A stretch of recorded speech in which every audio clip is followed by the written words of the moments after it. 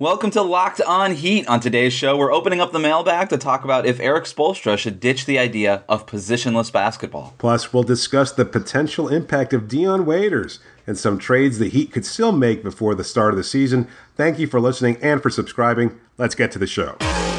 You are Locked On Heat, your daily Miami Heat podcast. Part of the Locked On Podcast Network, your team every day. All right, let's do this. Welcome to Locked On Heat, your daily Miami Heat podcast, part of the Locked On Podcast Network. My name is Wes Goldberg. I'm a credentialed writer covering the Heat and the NBA for Fansided. You can find me on Twitter at WCGoldberg. And I'm David Ramil, credentialed NBA writer who's covered the Heat and League at Large for SB Nation and Fansided. You can follow me and my writing on Twitter at DRamil13. It's Mailbag Monday, and we've got plenty of questions to get to, including if Dion Waiters' impact is being overstated, some Hassan Whiteside trade ideas, but let's start with this question from Billy, who writes in, should Miami get a little bit more, or should Miami get a little more, quote-unquote, positionally focused this season and abandon the totally positionless basketball approach? I like having a few Swiss Army knife players, but I think that continuing on with the positionless approach might be keeping a few guys from reaching their full potential at their natural positions.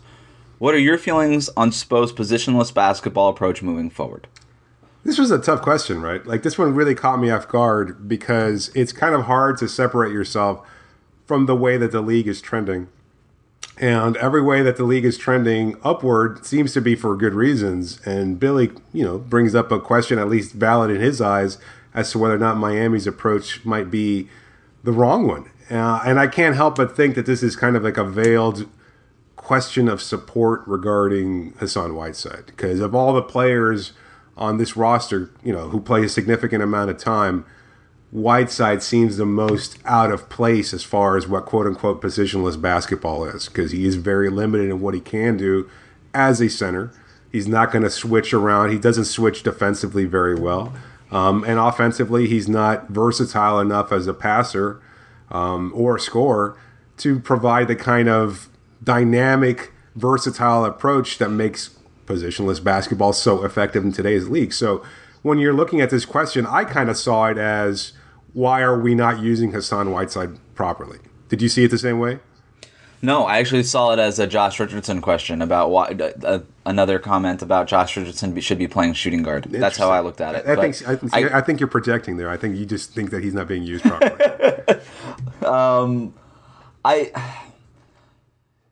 I don't know that this is the proper diagnosis for the problem that Miami has. It's not the fact that this roster is not conducive to positionless basketball. I don't think that anybody on this roster is really being...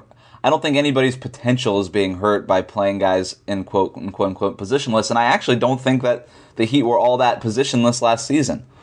James Johnson is a power forward. Yeah. Josh Richardson is a 2-3. Goran Dragic is a point guard. Johnson was effective 2 years ago at the center position, and he didn't play center at all last year because we had Olynyk, Adebayo, and Whiteside.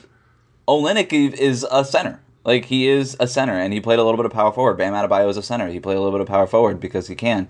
But I don't really... Justice Winslow was about as positionless as it was. Other than that, everybody pretty much had their position. I don't necessarily see that. I think that there's some schematic issues. I don't think that Whiteside can switch. And I think that's a problem. I think that the Heat should probably stop asking him to do so. Sure. But that's not a positionless thing. I think that's just the wrong word. I think there's some schematic things that the Heat need to fix. But look, I have no problem. I think there should be more positionless. Yes. I think play Justice Winslow more at point guard. Play Josh Richardson more all the way around. Play James Johnson more all at center. I think that if we really look at what Miami does, or if you look at the strength of the personnel, it has those Swiss Army knife players. We should be playing them more like Swiss Army knives and less in their position. Right. Going back to James Johnson, he should be playing. There should be more small ball. Unfortunately, there is too many centers on the roster to do it with. But there should be more James Johnson, Justice Winslow at center. I think they need more size. I think that would help, having a couple more wings at 6'8", 6'9". If you look at what the Celtics have done recently with guys like Jason Tatum and Jaylen Brown. Yep. They need more of those guys, more of those long wings. I think they need more of that. They need more shooting, which goes hand in hand with positionless basketball. they should keep going on that path. I don't think that the answer is to just sort of go back and just try to throw this back to traditional positions and like 90s and early 2000s type of basketball, because the league is going past that. I agree 100%. I think from its premise, positionless basketball is just having more talented, more versatile, and more capable players that can do a lot more out on the floor. And I think when you look at what you just mentioned there, the approach from older times, it was a center who was limited in what they could do. They were probably bigger than most of today's centers. They could only back up other players in the low post. They couldn't draw out to the three-point line. Players like that were seen as weak or soft. You know, the first players that kind of drifted towards that three-point line, you question. Look, even a guy like Chris Bosh, who from the center position in Toronto used to spot up from 15 to 17 feet, he was considered quote-unquote soft. You know, by guys like Shaquille O'Neal, right, who were from the previous era where it was just a low post game.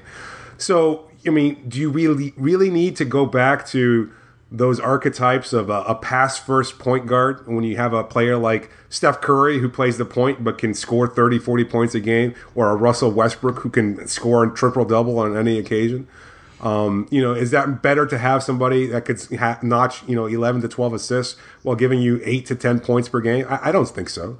I don't see why that would be the case. I mean, you still have wing players that are capable of guarding a number of positions, and maybe Richardson plays a little out of position, but that's mostly because of his physical limitations and the fact that he's a little too slight and not heavy enough to defend larger players that could take advantage of that physicality. And because the Heat don't have a true small forward on the roster, because they have so many guards. Like, I don't think that Spoelstra is playing Josh Richardson at the 3 because there's no other wants option to play Josh Richardson. It's just that's where he has to play. Right. And like I said, I think there's some personnel issues, and I would not equate that to a positionless approach. Now, Miami, I think if you could trade, let's say, Dion Waiters, right, for a guy on the perimeter who has a little bit more length, for like a 6'8" small forward, now you could start talking about moving Josh Richardson to the 2, and now the Heat are probably better, but that's a different problem. That's why I think we're misdiagnosing the issue here. It's not that Spoelstra is so convinced of being positionless that he wants to be small at certain positions. I don't think I think it's just what he has to do with the roster that he has. Yeah. And I think you bring up a great point that Miami was probably more positionally focused than most teams around the league. I think they were kind of stuck with the limitations of this roster, to the point where, look, Goran Dragic isn't guarding players 1 through 5. He's not that type of point guard. Justice Winslow would be that type of point guard. Dragic is not. And Whiteside, as we just talked about, is not the kind of player that can go 1 through 5 either. They were limited. And this team defensively doesn't switch, which is when we go back to position. First of all, I don't know how positionless the NBA really is. I can go to Milwaukee as probably the most positionless basketball team because they play Giannis at center very often, and he's like point guard on offense, center on defense. Even the Warriors, they still play a traditional center, to start games. You can go down the line and very clearly tell who plays what position. I don't know how positionless, the NBA really is. I think I don't really like the term.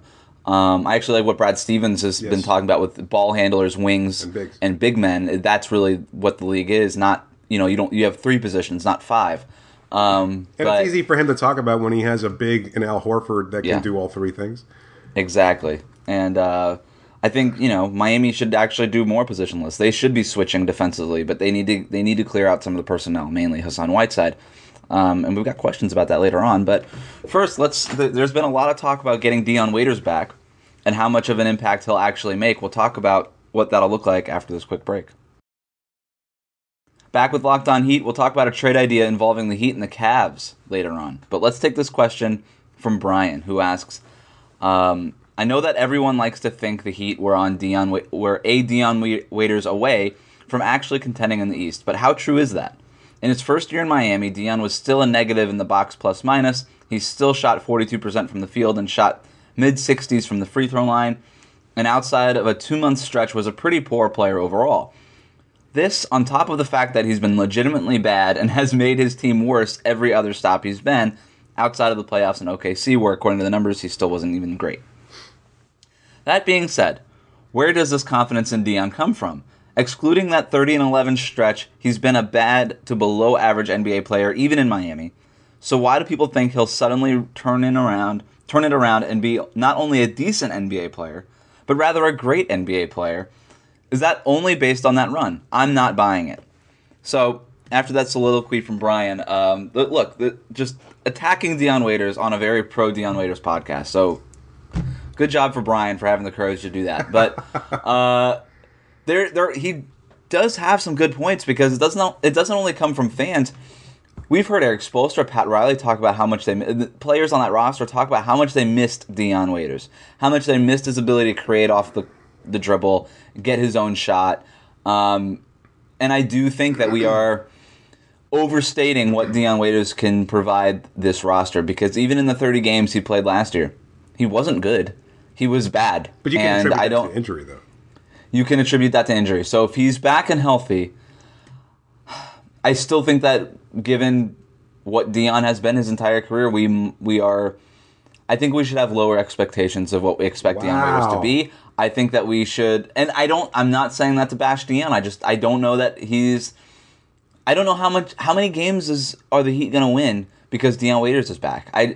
Enough. I think he's got potential, but I don't know that he is. Oh, you've given up on Dion. It's fine. I'm not giving up on Dion. One bad year, and they finally broke you. Because a year almost to this day, you and I had Matt Moore, formerly of CBS Sports, now of the Action Network, and we talked to him at length about Dion Waiters. And he came on this podcast specifically because of our viewpoint on Dion and the possibility of him coming on our team and everything else. I'm just surprised, to be honest with you. I thought,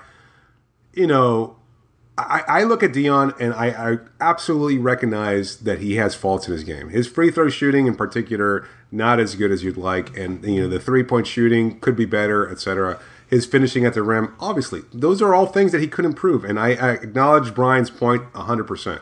Now, there are other things that he brings to the table, and I really feel like those are worthy attributes there. And I think as far as what Brian points out about how bad he's been over the course of his career, he was in a pretty terrible Cleveland Cavaliers team, and you can say whatever. A lot of people would say that Kyrie Irving is a top 20 player in today's league, maybe even a top 10 in some people's viewpoints. And he was on that same team with Dion too, and he was pretty much garbage at that point. So that was a really bad roster trying to rebuild minus LeBron James and not doing a very good job of it. So I don't know that you can put that blame on Dion trying to figure out his role as a 19-year-old coming to the league. That's the thing that we're considering. Dion's in his 6th season now. And he's still trying to figure out the kind of player that he's supposed to be. This was his 6th season last year, and he only played a handful of games, not as many as he could have. He was injured the year before as well. So, there's still potential for him. And I think he's still young enough where he can realize that potential. And as far as what he does bring to the table, there's a level of aggression. We've already talked about at length and on a number of occasions what a versatile defender he is. He can guard 1 through 5. He has the ability to do so. He's a great playmaker. He can create shots for others. That drive and kick offense that was so good during that 30-11 stretch and for most of that season was really much built on him and Goran Dragic attacking the paint and finding perimeter shooters that were capable of knocking down the 3-point shot. And that was what was missing from last year. I know that they strayed away from that by design, but at the same time, a lot of that had to do with Dion being absent and not available. And I think they could have probably used a lot more of that as the season progressed, but Dion wasn't available. I think, he creates shots at the rim for others, particularly Hassan Whiteside, because if he drives to the rim, he's going to draw a number of defenders. And for better or for worse, Dion is always going to take that shot. But at least if he takes that shot while he's drawing 2 defenders, there's a good chance that leaves Hassan Whiteside open to clean up his misses at the rim. And that makes it results in 2 points nonetheless. So you could say Hassan is more effective, but that's been based off of Dion's aggression. There is a missing link element to Dion Waiters' game and what he brings to the Heat. And I'm agreeing with everything that you say. But he is inefficient. He is inconsistent on defense. And the numbers show that he does not have that much of a positive impact on winning. And I don't want to just be an advanced stats guy, but that stuff matters. And I don't know that he... I agree with everything you're saying, and the Heat will be better with Dion Waiters healthy. Right. I just don't know how much better they'll be. And the other element we have to think about here is without Dion Waiters, that allowed Josh Richardson to emerge last season as a go-to scoring option. If Dion had been playing, Josh Richardson does not get that opportunity to the level that he did. He doesn't have that December that he had. if Dion Waiters is healthy. And so I wonder, when you have Dragic, Waiters, and Josh Richardson starting in that backcourt, does Josh Richardson have the opportunity that he had last year to emerge, to get better, to put his talents on display, and to develop? Because between Waiters and Dragic alone, that's kind of all of the basketball. And I don't know. I wonder what this team looks like with Dion, because it's very different than the team that he signed a 1-year deal, prove-it contract with 2 years ago. No. I mean, let's get into that then. Like, what is the expected impact? That's a part of Brian's question. What do you think this team looks like with Dion there? We presume that he's going to start at the 2. Yes. We talked about this. If he's healthy, he's going to start at the 2 with Dwayne Wade backing him up. Josh Richardson will continue at the 3. Either Winslow or James Johnson will start at the 4 alongside Hassan Whiteside, who we assume will also be healthy. So that seems to be the starting lineup. If he's in there, he'll share ball handling duties, which means that Richardson won't be handling the ball as much, which means he'll probably have to be relegated more to a catch and shoot type role, which might be better for him, I think. And I think that's another thing too. If Dion's healthy, and I know that's a lot of what we're building on is Dion's health, I think between him and Goran and their ability to drive to the rim, they'll draw multiple defenders away from Richardson, who is not that good a ball handler and not that good at creating his own shot. And that'll free up lanes for Richardson to expand upon his athleticism to get to the rim more easily, or to get a wide open shot.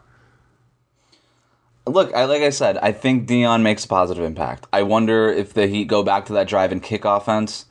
It's sort of weird, right? Do you build around the backcourt of Dion and Goran Dragic and go back to that drive and kick offense? And then maybe do you put Kelly Olynyk at the 4? Because now you're not asking him to get involved in the paint as much and stuff. You're really just asking him to be like Luke Babbitt on steroids. Yes. Like James Johnson's three-point shooting should improve with Dion in the starting lineup alongside him. True. And without the sports hernia, which I can only imagine hurt his three-point shooting last year. So if he's healthy, then that helps. Justice Winslow's three-point shooting started to develop, but I think he's probably a guy who comes off the bench and plays situationally. I don't mean that he's going to play fewer minutes. I still think he'll play at least 20 minutes a game, but it'll just depend on the matchup. If he's playing like point Justice or if he's playing at the 4, it just depends on who the Heat are playing that night. But it's kind of like the Heat are at a point where they don't really have anybody to build around, so you sort of just build around general themes and ideas, and maybe that theme is just Miami's drive and kick backcourt. Maybe they go back to that. Or maybe they go to what they were doing last year and they have more of that that flow, motion offense, all the dribble handoffs and things like that Kelly Olynyk and Bam Adebayo and Justice Winslow and James Johnson are also good at. Right. And what does Dion Waiters look like in that sort of setup? Because we saw that at the beginning of last year and he didn't look good. But again, he was unhealthy. So I think, again, Waiters will have a positive impact, but I just want to keep expectations down because I don't know what it's going to look like. Nah, to hell with that. He's going to make a 10-game win difference, I think. He's going to be a 25-point-per-game scorer, and the Heat will win 50 games next year with Dion starting. I'll say this. Look, I agree with you 100%. People look too much at like their past. We did this with Kyrie Irving when he was traded to Boston. Like, look what he did in Cleveland. Well, he was the first 2 years of his career. Like, guys get better when they're in the NBA. I still think we need to give Dion a shot and see what he can do. And look, if he develops and he looks good and he looks healthy, Miami could still trade him. And that might be the best case scenario. If Miami's able to start moving some of these guys around, unclog the backcourt, and start getting some assets in the toolbox that they can use later on. But is there an Hassan Whiteside trade out there that makes sense? Bleacher Report seems to think so. We'll talk about that when we come back after this break. Back with Locked On Heat, let's get to our final mailbag question. This one comes from Billy, who writes in, Adam Frommel of Bleacher Report, I've been on Adam's podcast before, you have. has a list of trades for each team after free agency. He has Miami in 3 of them, but I hate the 3rd trade because I don't want to see the Heat trade Justice Winslow. Mm-hmm. So here are his first 2 trades, both regarding Hassan Whiteside. I honestly don't hate either trade idea. I think I prefer the second trade with the Cavs. Asked a few coworkers about the trade. They don't like the idea of getting Nance, but they think a Love and Whiteside duo, or losing Nance, they think a Love and Whiteside duo would be a better grouping than Love and Nance or Love and Tristan Thompson. Sounds like Billy's coworkers are Cavs fans. So let's talk about that second trade first, actually. All right. Because Billy has some opinions on that. The Cavs get Hassan Whiteside. Miami gets Kyle Korver, Larry Nance Jr., Tristan Thompson. So this is again from Adam Frommel's post on Bleacher Report from a couple weeks ago. Miami getting Korver, Nance, Thompson. They add a little bit more salary in that deal. All they're trading away is Hassan Whiteside, so they're adding about $2 to $3 million onto their payroll. So I don't think that they would do that just for that reason alone. But besides that, maybe they can make another satellite deal and they can help their luxury tax issue that way. You mean the Cavs would take on more salary with Whiteside? The Heat would take more salary in that deal. That's what I thought. Okay. I don't like the deal. I don't either. It's not enough for me. I think Tristan Thompson would actually be really good for the Heat. I think what he brings to the table from a screen setting perspective, how he rolls to the rim, he tries harder, he's a good rebounder, and I think he's less of a headache, even though he is sort of a headache. Yeah. He's still less of a headache than Hassan Whiteside. But the other stuff doesn't do it for me. I don't want Larry Nance Jr., only because he's going to be a restricted free agent after the year. Miami has enough centers. They have their Bam Adebayo. I don't think Nance is a power forward in today's game. And then Kyle Korver would have made sense if the Heat had not just re-signed Wayne Ellington. Good point. So I don't. It just doesn't do it. It's not enough. It's not worth even losing Hassan Whiteside, because now you've got to find playing time for a guy like Tristan Thompson or even Larry Nance. So you're not all of a sudden creating playing time either for a guy like Bam Adebayo. So that doesn't do it for me. What if it was like a 3-team trade where you move Korver to someplace else and you just cut Nance outright, to be honest with you? Like, I mean, I know that he's young and he's got potential. I don't see him being a fit here in an already clogged. You could probably flip Nance for like a second-round pick or something. That's fair. I mean, and that might be all he's worth. So then you would have Korver and Thompson for Whiteside and flipping Nance for a second rounder somewhere else. And so now Miami's getting, but again, it comes down to I like Tristan Thompson as a player. I don't want him on this roster only because if the Heat are trading Whiteside, I need to know that they're playing. I need to know that the two centers now are Kelly Olynyk and Bam Adebayo. And I like that look. And you can bring a guy like Udonis Haslem or even a Marcus Lee if he sticks off the bench for spot minutes here and there. You could play James Johnson, Justice Winslow at the center a little bit. That allows you to do more small ball stuff that we talked about on the top of the show. But if you bring a guy like Tristan Thompson back in a Whiteside deal, now you have to find playing time for Thompson. So it doesn't help Miami's salary cap relief.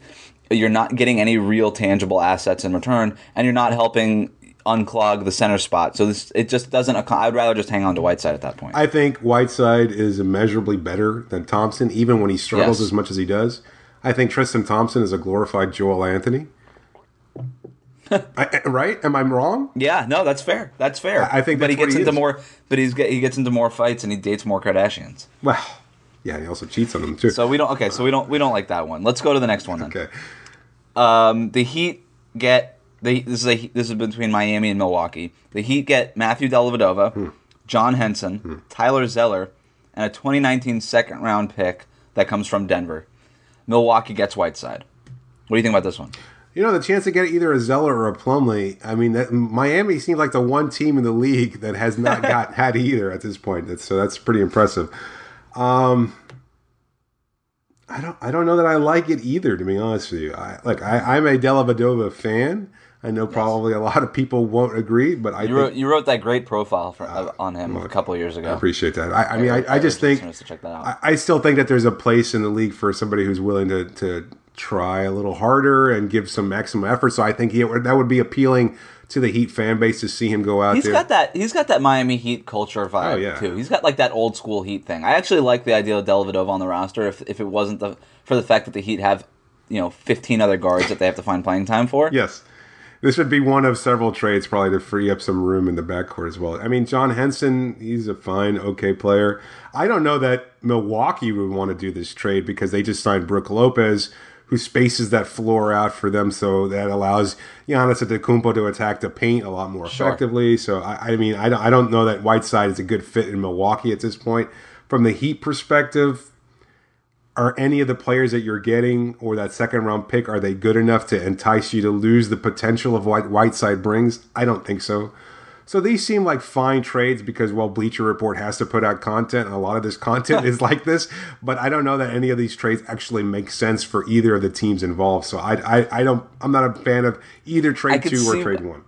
I could see why the Bucks would do it if they think that Whiteside solves a lot of their problems. If Mike Budenholzer over there says, we need rebounding, we need rim protection, Whiteside gives us that. He's limited in every other aspect, but we're talented enough elsewhere between, Giannis and Chris Middleton and Eric Bledsoe that we can make up for those deficiencies that the Heat couldn't make up for. And I think that would be the case. I think Whiteside would actually be great for that Bucks team. I don't know, man. Budenholzer gave up on Dwight Howard after one season, and he had Al Horford before that. I don't know that he could stomach Whiteside and his that's a good point. If he feels like he can.